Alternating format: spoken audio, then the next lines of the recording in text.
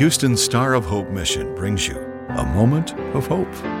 Could you spare a little hope today?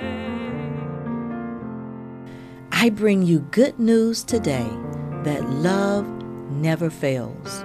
1 Corinthians 13:13 declares, "And now these three remain, faith, hope, and love. But the greatest of these is love." Love never fails because God is love and God will never fail. Hallelujah. I encourage you today to pray for a loving heart like His.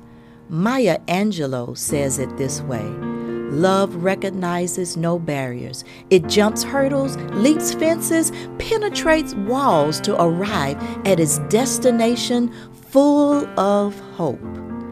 Lastly, this is powerful.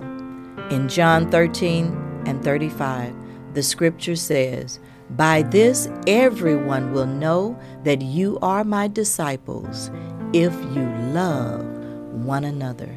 This is Geneva Devon.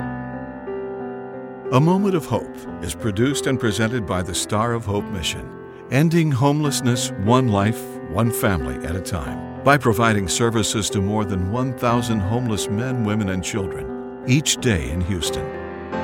Could you spare a little hope today? For more information or to donate to the Star of Hope Mission, please visit sohmission.org.